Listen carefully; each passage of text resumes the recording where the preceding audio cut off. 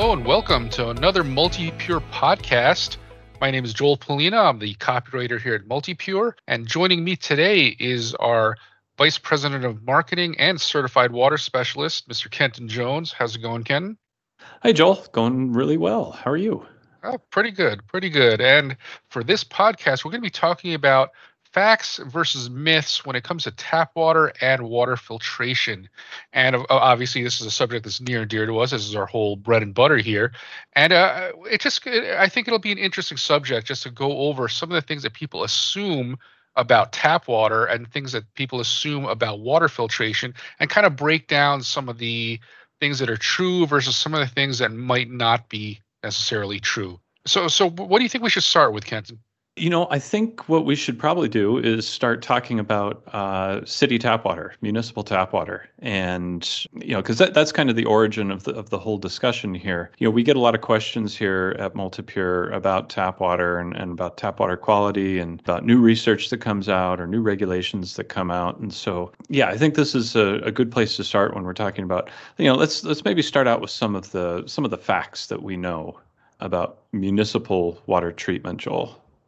All right. Well, for people that don't know, municipal water treatment is not a single step process. It's multiple steps go into this, and probably the first step is they basically take dirt out of the water, because obviously the water is coming from reservoirs, it's coming from groundwater, it's coming from wells or rivers or so on, whatever the source is of the water.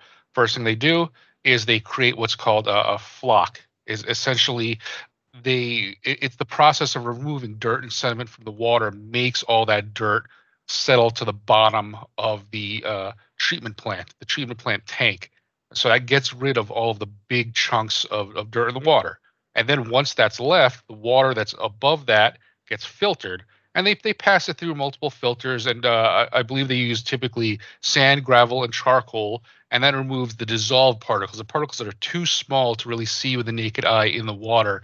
And that tries to get rid of a lot of things that could be like chemicals or dust or even finer particulate matter. And then after that, they disinfect it. They add chlorine or chloramine, which are the two most common disinfectants used here in the United States. And that's used to treat the water that's left for bacteria, viruses, microbial life. I mean, and then obviously all of these methods are effective to certain degrees.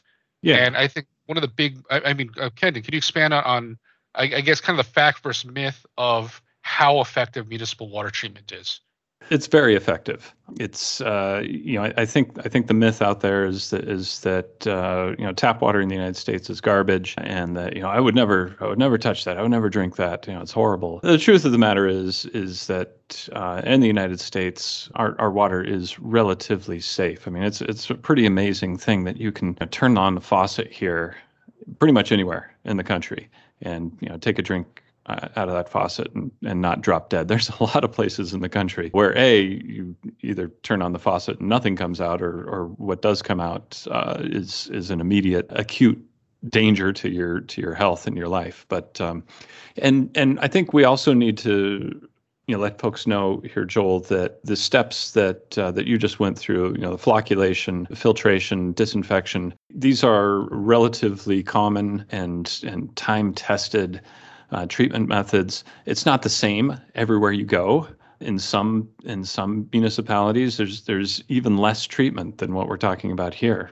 Some municipalities, the water is so clear that they get, and sometimes this is like, well water, water from a really deep well, might not need any of some of those primary treatment methods like the flocculation and the filtration, and they just need a little bit of disinfectant added. Some other places, they might need even more extensive treatment. Some places where wastewater is turned into drinking water, there might be a few extra steps, some oxidation or some aeration, and then some other disinfection steps like ultraviolet light. But these are all really time-tested treatment methods that get water to us that is relatively safe. So again, back to the myth, tap water being acutely, immediately dangerous. I just don't think that's true. And kind of is counter to our business here.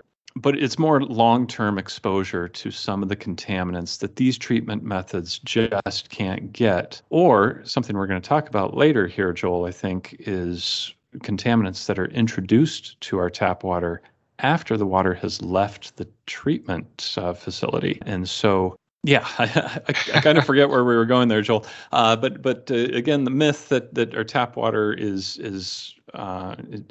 dangerous and is not clean. That is a myth. Now, there are outbreaks that happen. There are failures in these treatment systems every once in a while, and that gets back to our business, to Multipure's business. It's really good to have that second line of defense on your water in case something slips through. That these huge, and we're talking millions of gallons, are processed every day. In case those processes don't catch some certain contaminants, or some certain contaminants are introduced afterwards, or there's a breakdown in the system, it's always good to have that insurance policy with a home water filtration system.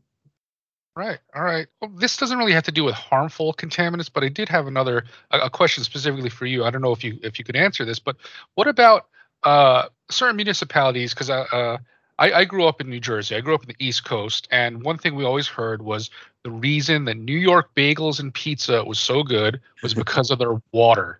Is that a myth, or could there actually be some truth to that? This has nothing to do with harmful contaminants, but I just, for my personal edification, I'm curious about that.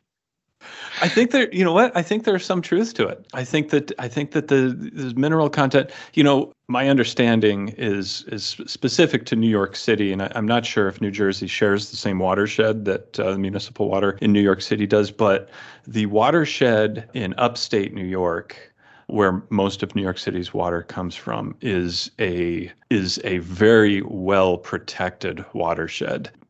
We're talking, nobody's allowed to go, to go up there and build buildings or build houses or drive trucks, or I'm not even sure if people are allowed to walk around up there. So the watershed where the water comes for the majority of New York City is very well protected, and it comes down into the city. Now that's where the problem is that a lot of the water that comes into the city from this very well pristinely protected watershed then travels through 100-year-old pipes to get into the city, and these pipes are nasty. And we have numerous customers in the city, and their filters, they use their Multipure filters, and their Multipure filters turn black within just a few months. So it could be something in there that's making the bagels taste so good, Joel. I don't know, but I do think that there is some substance to the argument that the bagels around there have a different taste, have a very specific taste because of the water. And New York water is something unique for sure. All right. Thank you. Good question. Okay, and you did touch on something you mentioned earlier about the infrastructure. And the fact that the infrastructure itself is affecting the water. And that comes into our next topic, in that a lot of people believe that one of the myths is that municipal disinfection treats all the bacteria and viruses that are in the water. So it barring outside influence or disaster or emergency, it should be completely relatively microbially safe once it hits your tap. But when we're talking about infrastructure, there's actually been a study in the last 10 years that has found that there is a vastly larger amount of bacteria in water that has grown from the infrastructure itself. And I'm talking about pipes, the treatment plant facilities, things like that, where bacteria is actually growing. And the fact is, and this is what I found startling about this, is that they found over 2,000 types of bacteria and roughly 19 million bacteria in 1 cup of water, the equivalent. Now, this doesn't mean that all your water is immediately dangerous. They found a lot of this bacteria is benign. It's completely harmless. Apparently, some of it serves a similar function to the way gut bacteria in the human body aids in digestion and metabolism, and some of this bacteria is actually beneficial. But the fact is that the infrastructure itself is contributing to potential contaminants in the water. And I'm going to toss this over to Kenan, because I know you know a lot more about specifically how infrastructure affects water contamination. Yeah, so a comment about the type of bacteria and the amount of bacteria that's in water. And typically my understanding of how bacteria is quantified in drinking water is that researchers, they count something called coliform bacteria. And coliform in of itself, although a bacteria is, as you said, benign, it's harmless to us. But there's an assumption there that if coliform bacteria is present, well, then there might be some more harmful bacteria or harmful microbes that might be in the water. That's not necessarily being counted. What's being counted is the harmless stuff, and then assumptions are made based on that. So yeah, what you're saying here, that 19 million bacteria in a cup of water, that might be true, but I have a feeling that that's a fairly isolated incident. Chlorine has been added to our water now for what, 100 years, over 100 years, and chlorine, the pure form of chlorine, is very good at disinfecting water, and what it does is it breaks down the cell walls, especially bacteria, and it kills it, and it does it very well. Problems start to come in when we use chloramine, which is a combination of chlorine and ammonia. And chlorine and ammonia, the combination chloramine, is not quite as effective at killing bacteria. Worse yet, it can contribute to something called nitrification, which can actually increase the number of pathogens that might be in the water through a biofilm, kind of a slime that grows on the inside of water pipes. It's kind of hard to imagine, but yeah, a lot of water pipes through a lot of cities actually have a biofilm growing on the inside. It's like a slime that's on the inside. Pretty gross to think about, but especially in chlorinated water, you're going to see that. So, kind of getting back to the myths versus the facts, and you'll see, listeners here, you'll see a trend in what we're discussing is that the myths tend to be kind of on the fringes of things, and the facts tend to be kind of in the middle. The truth lies somewhere in between, right? And so, yes, municipal treatment does a great job of killing bacteria, but no, it's not going to kill it all, for sure. And speaking of biofilm, for our listeners, if any of you have an aquarium, and you've cleaned the filter, I'm pretty sure you've encountered biofilm, because it builds up. It builds, especially if you don't clean your filter regularly. That's all bacteria and biological waste and stuff, and it just cakes up and accumulates. So if you want a good analogy for what happens nice. in infrastructure pipes, look at your aquarium filter, your aquarium pipes. That's pretty much what's happening there. Especially since I'm pretty sure the pipes. I'm sure the pipes in municipal infrastructure probably get maintained a little bit more than some people. I know I personally do not aquarium often enough, and so I see biofilm all the time, and it's disgusting.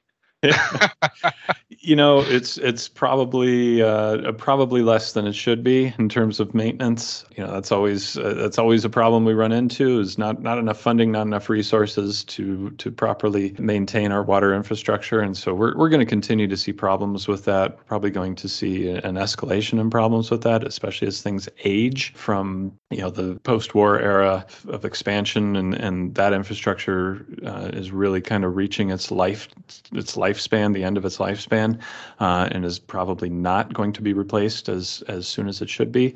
So we're going to see continued breakdowns of things like this. And another thing that we talk about, other than maybe the failure of chloramine and potential buildup of biofilm, is there's breakdowns, like actual physical breakdowns in the water supply, where water mains crack, water mains break. Again, getting back to the age of the infrastructure, even lines being cross-connected with sewage lines, or there being some kind of catastrophic damage to lines where they start to actually siphon in, the stuff that's around them, whether it's dirt or whether it's bacteria or whether it's sewage. These things happen. And so, we just need to be thoughtful of this. It's not a perfect system. It's a good system, but it's not a perfect system. All right. So now let's move on to our next topic when it comes to facts versus myths, and that is boil water alerts and boiling water in general as a purification method. And let me start off by describing a boil water advisory. It's a notice when a local water supply gets, when they suspect that it's been contaminated with harmful microbial life. Like if you live in areas where it gets very hot and humid, and you might hear about algal blooms, blue-green algae cropping up in water reservoirs and lakes or rivers or so on, where the water is just kind of sitting there and getting very hot, and suddenly algae is everywhere. And also classified as what is it, a cyanobacteria, I believe is another name for it. Mm-hmm. And then they'll announce, boil your water before you drink it. Boil it for anywhere from 1 to 3 minutes, rolling boil, and then let it cool, and then it should be safe. And now people assume boiling water acts as a filter. You boil the water, it's completely safe to drink. But I think there's that tends to be an oversimplification of what goes into water filtration, water purification, and just because it treats this specific incidence as a good measure does not necessarily mean it is something that can be done on a broad case when it comes to boiling water and boiling water to treat your water. Can you expand on that, Kenton? This is kind of a good continuation of what our previous discussion was on breakdowns of infrastructure. When there is a breakdown of infrastructure, or there's a storm where the stormwater system has been overwhelmed, which can then in turn overwhelm the municipal treatment system, or if there's an earthquake, or if there's a fire. Boy, I just attended this seminar on the dangers to the water system after a fire, and it was talking specifically about the big fire that happened in California Paradise, the Camp Fire, and how that fire was catastrophic to buried water lines, that even a boil water alert just wasn't going to work because there was so much damage to it, to the system from that. But you're absolutely right. Boiling water with a boil water alerts are issued for very specific incidents that happen, and they're almost always microbial in nature. And it's almost always, bacterial or maybe viral in nature. I think parasitic cysts can also be neutralized with boiling. But yeah, you boil it and you drink the water that's been boiled, and it theoretically, after that, like you said, a rolling boil for 1 to 3 minutes, should be microbiologically safe at that point, but it doesn't treat other contaminants that might be in the water. Things that don't boil away, metals and salts that can be damaging or can be dangerous to you. If there's some kind of contamination, whether it's agricultural or industrial contamination, these things won't boil off. Some of them will. Some, maybe if it's organic in nature, it'll volatilize and boil away. Some chemicals will, but yeah, it's not the end all be all of making water safe to drink in the long run. Again, these contaminants, you kind of characterize them both on their nature and in their concentration, on how dangerous they're going to be. Teeny tiny little bit of bacteria in your water, probably not an immediate danger. A lot of bacteria in your water, especially if it's something like E. coli, yes, that's an immediate danger. And if it's a really high amount, it could potentially be fatal to some people. Same with chemicals or metals or salts. A little tiny bit of it, probably not acutely dangerous. You're not gonna drop dead on the spot, but prolonged exposure to very small concentrations of this stuff, that's where we see cancers cropping up, and that's where we see cancer cultures cropping up, is where there's continued exposure to lower concentrations or higher concentrations. Now you get a super high concentration, and again, now you're getting people sick right away. There's a lot of variables in this discussion. Boiling is good for some things, and it's not good for others. So I guess the myth is that the boiling water makes it immediately safe for people, and the fact is, no, not always. And I think I'd like you to clarify that certain people or certain comments out there tend to erroneously equate boiling water with distilling water. And there's a pretty big difference there. And just because I believe distilling water it involves turning water into, boiling it into a gas, doesn't mean it's the same. And can you at least clarify some of the key differences there between why boiling water is far from the same as the equivalent distilled water. Yeah, sure. There are two sides of the same coin, and that coin being, like you said, the application of heat to the water. So boiling water, you are heating it up to where it boils, but it depends on which part of it you consume. When you're boiling the water, you're going to consume the water that's left over still in the pan or the pot or whatever, the kettle, whatever you're using to boil the water, because all the bacteria has been killed by the heat, but then the organics, a lot of the organics, the volatile organics, will have gone away with the steam. Distilling, same process, but you're actually consuming the steam. The steam is recondensed back into water. These are devices that have been around forever. You collect the steam and you drink that. So you're not drinking the metals and the salts and the things that were left behind in the boiling chamber, but now you are consuming the volatiles that were in the steam and have been recondensed back into water. So it's the same, but then at the same time, it's, like I said, two sides of the same coin. All right, and that's a really good analysis of why the truth often lies right in the middle between one or the other extreme. Yeah. All right, now speaking of boiling water and distilling, as far as water treatment methods go, let's move on to facts versus myths when it comes to water filters and water purifiers. And probably the biggest myth is, obviously, if you're listening to this podcast, you probably have a little knowledge of water filtration to begin with. But one of the biggest myths among, consumers is that water filters are interchangeable and that one is just as good as another. And that if you have a water filter, you're protected pretty much universally against anything. And the problem is there's so many different types of water filtration products out there. And each one, even among the different types, there's a vast difference in capabilities. Because you have water filtered pitchers, you have countertop water filters, you have water filters that attach to your faucet, a standalone. You have water filters that are plumbed in below the sink. You have water filters built into refrigerators, and each one of these will have their own capabilities and their own range of both what they treat and the degree to which they treat it. And coinciding with this is the myth that a water filter is the same as a water purifier, and that is absolutely not true. To be classified as a water purifier, a water treatment device needs to be able to treat microbiological contaminants, bacteria, viruses, cysts in the water, things like that, parasites, and so on. And so right off the bat, there is a myth that a water filter will cover almost everything, and then the myth that a water filter is the same as a water purifier. And Ken, can you expand on some of the details of what I just spoke about there?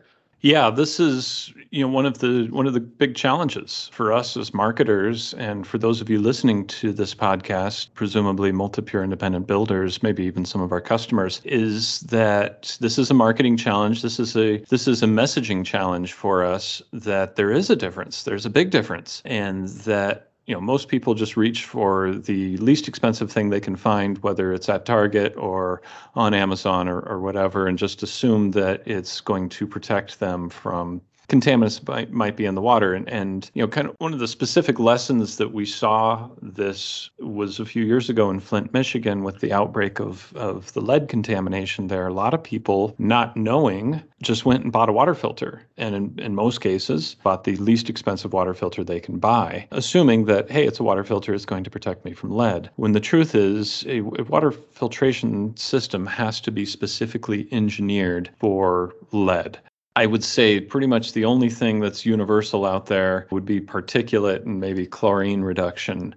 That's kind of universal across most water filters that are out there, because most of them now use a kind of carbon. So yeah, the myth is that all water filters are the same and I should just get the cheapest one. The fact is that water filters have, like you said, vastly different performance capabilities when it comes to what they're engineered for. And, in many cases, you get what you pay for when it comes to water filtration systems, because it costs money to make a good quality system. It takes money to have good QA and consistency in product. It takes money to get a system certified. And so, good systems out there are going to cost a little bit more. That's just kind of the bottom line of it all. And so I guess we encourage people to I hesitate with this saying, do your research.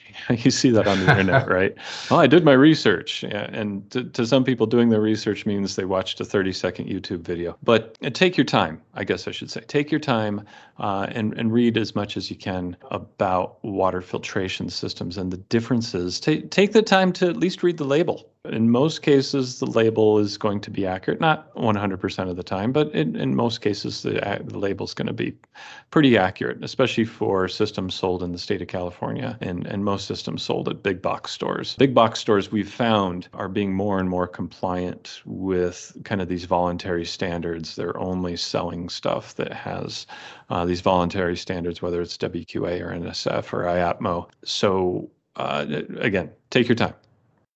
Yeah, and make sure that anything you do read, anything you do look up as far as capabilities go, try to look for some sort of third-party testing, verification of capabilities, because you don't want to necessarily trust the entity that's selling you the product with their own performance claims and tests. You want to make sure that there's someone out there that has no stake in that specific product to tell you, yes, this is exactly what it does. It'll treat, A, B, C, and D. Because, what is their motivation, right? Exactly. And that's another myth is when people do the research and they say, hey, this treats all of this here. And they say it. It says it right there. It's on the label. It's printed. It's on their website.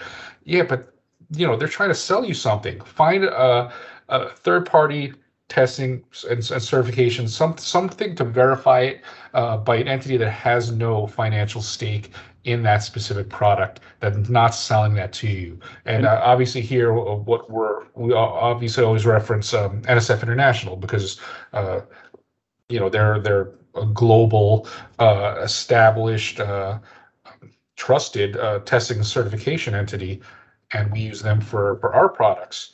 And you want to find something like that. Anytime you're looking at a product, you're looking at their capabilities, you want to find an entity and see some sort of proof that, yes, that item does what they just said it does, because that's really the other half of the equation. Now, when it comes to finding a water or filter or water purifier that actually work the way, work for what you need. Yeah, I think you will find no greater advocate of third-party certification and verification than Multipure. And this is the truth. I just don't see very many other companies out there, although they might be certified, and in most cases, 80, 85, 90% of them are certified through either NSF or WQA or IAPMO. But none of those companies seem to spend marketing capital on advocating for third-party certification and verification as much as Multipure. And the reason is that we just want you to get something that works, even if it's not a Multipure. Listen, we want you to get a Multipure, but even if you don't get a Multipure, get something that is certified to treat those contaminants that you are concerned about. And this is, Joel, I think this is probably a good time to bring up one of the other myths that's out there, since we're talking a little bit about certification, or I kind of steered us that direction, is third-party, I should say knockoff or off-brand replacement filter cartridges. And this is a genuinely big deal. Listen, I'm not immune to this. I was just buying a new replacement battery. I've got a cordless drill, and I wanted to buy a new battery for it. So I went to Amazon, and the OEM part, oh my gosh, it was like $100 for a battery. And so I willingly went and bought an off-brand, a knockoff battery that will fit my drill. That was like 50% the price. It was like $50 or something less. And I had I got to tell you, I had a little moment of hesitation pushing that buy button, because I spend most of my professional life, trying to tell people you need to get the original thing. But a little bit different, I think, with cordless drill battery, because my health is not at stake with this. At least I hope not. I hope it doesn't blow up or something. But the truth is that certification, when it comes to water filters, is a promise, or it's the I guess it's the follow through of that promise that we're making. We promise you that when you use a Multipure filter, this filter is going to protect you from X, Y, and Z contaminants. That is a big promise to make. That has serious consequences. When somebody goes and they buy an off-brand replacement filter cartridge, whether it's for a Multipure, whether it's for their refrigerator or whatever, if it does not have NSF certification or WQA certification that yes, this thing is going to protect you from these contaminants, then you truly don't know what it's going to actually do for you. And if you made that investment at some point in your life that you want the superior performance of a Multipure, and believe me, I know what an investment that was. Why on earth would you take the value away from that investment by putting a third-party, uncertified, non-tested replacement filter cartridge that might not protect you from those? So the myth here is, Joel, that any replacement filter cartridge, as long as it looks like a Multipure, is going to do just as well.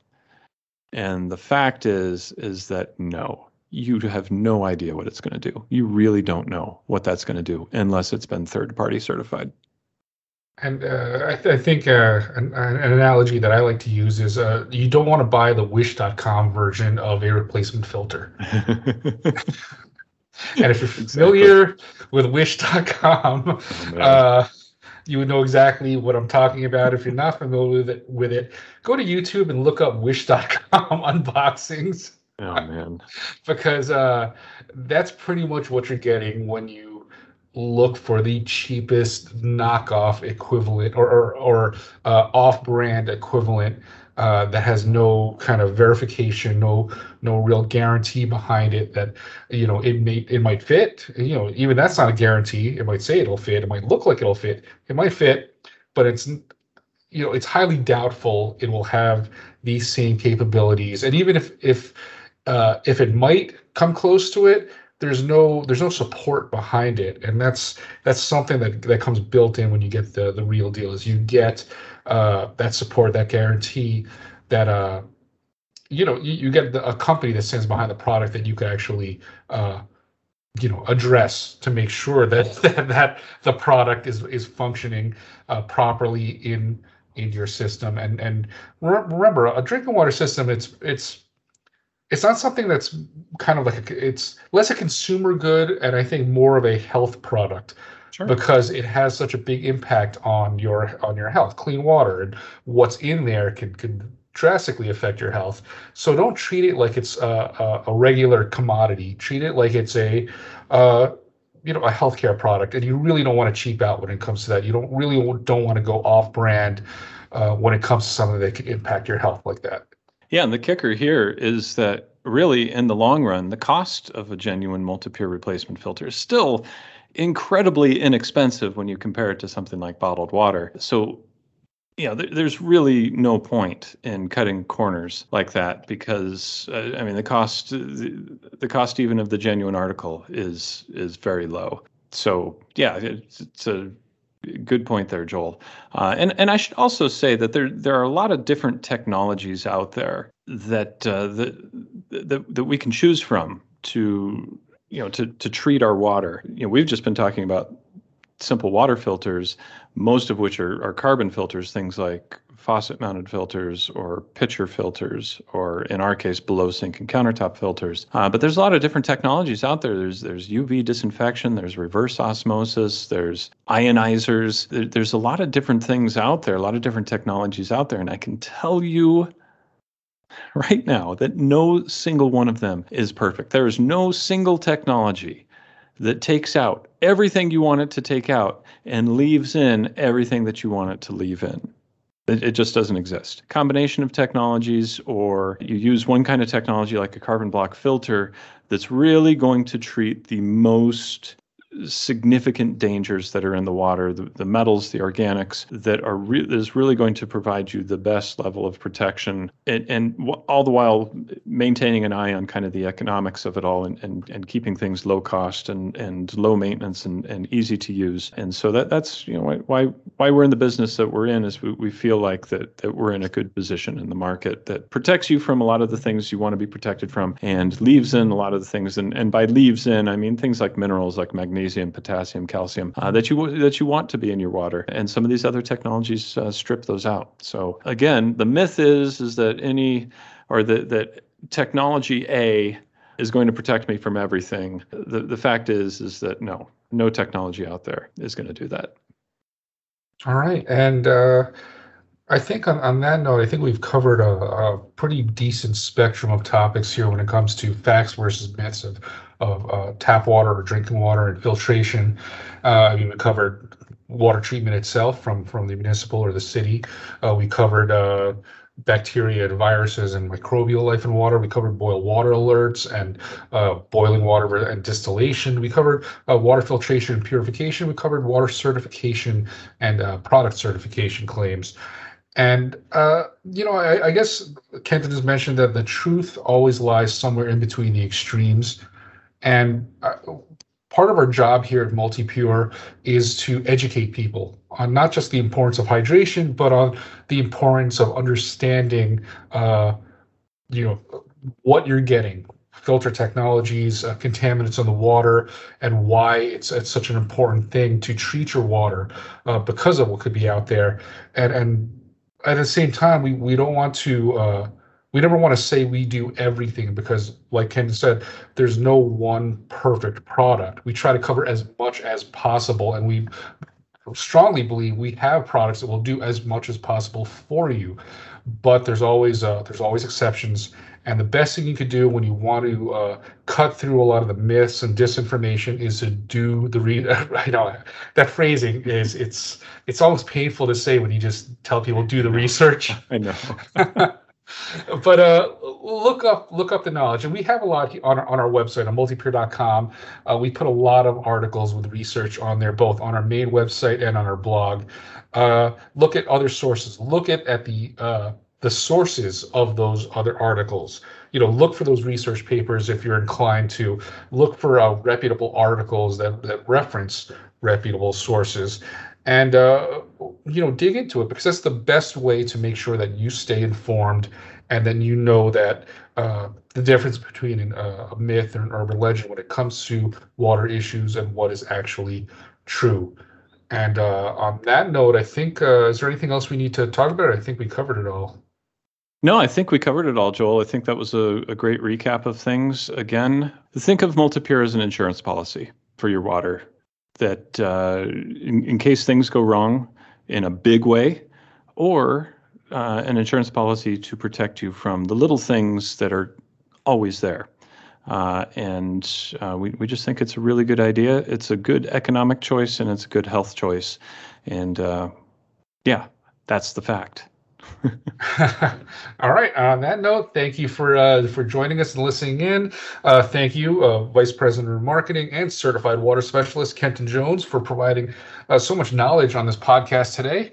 My name is Joel Polina. I am the copywriter here at MultiPure. And on that note, thank you and goodbye.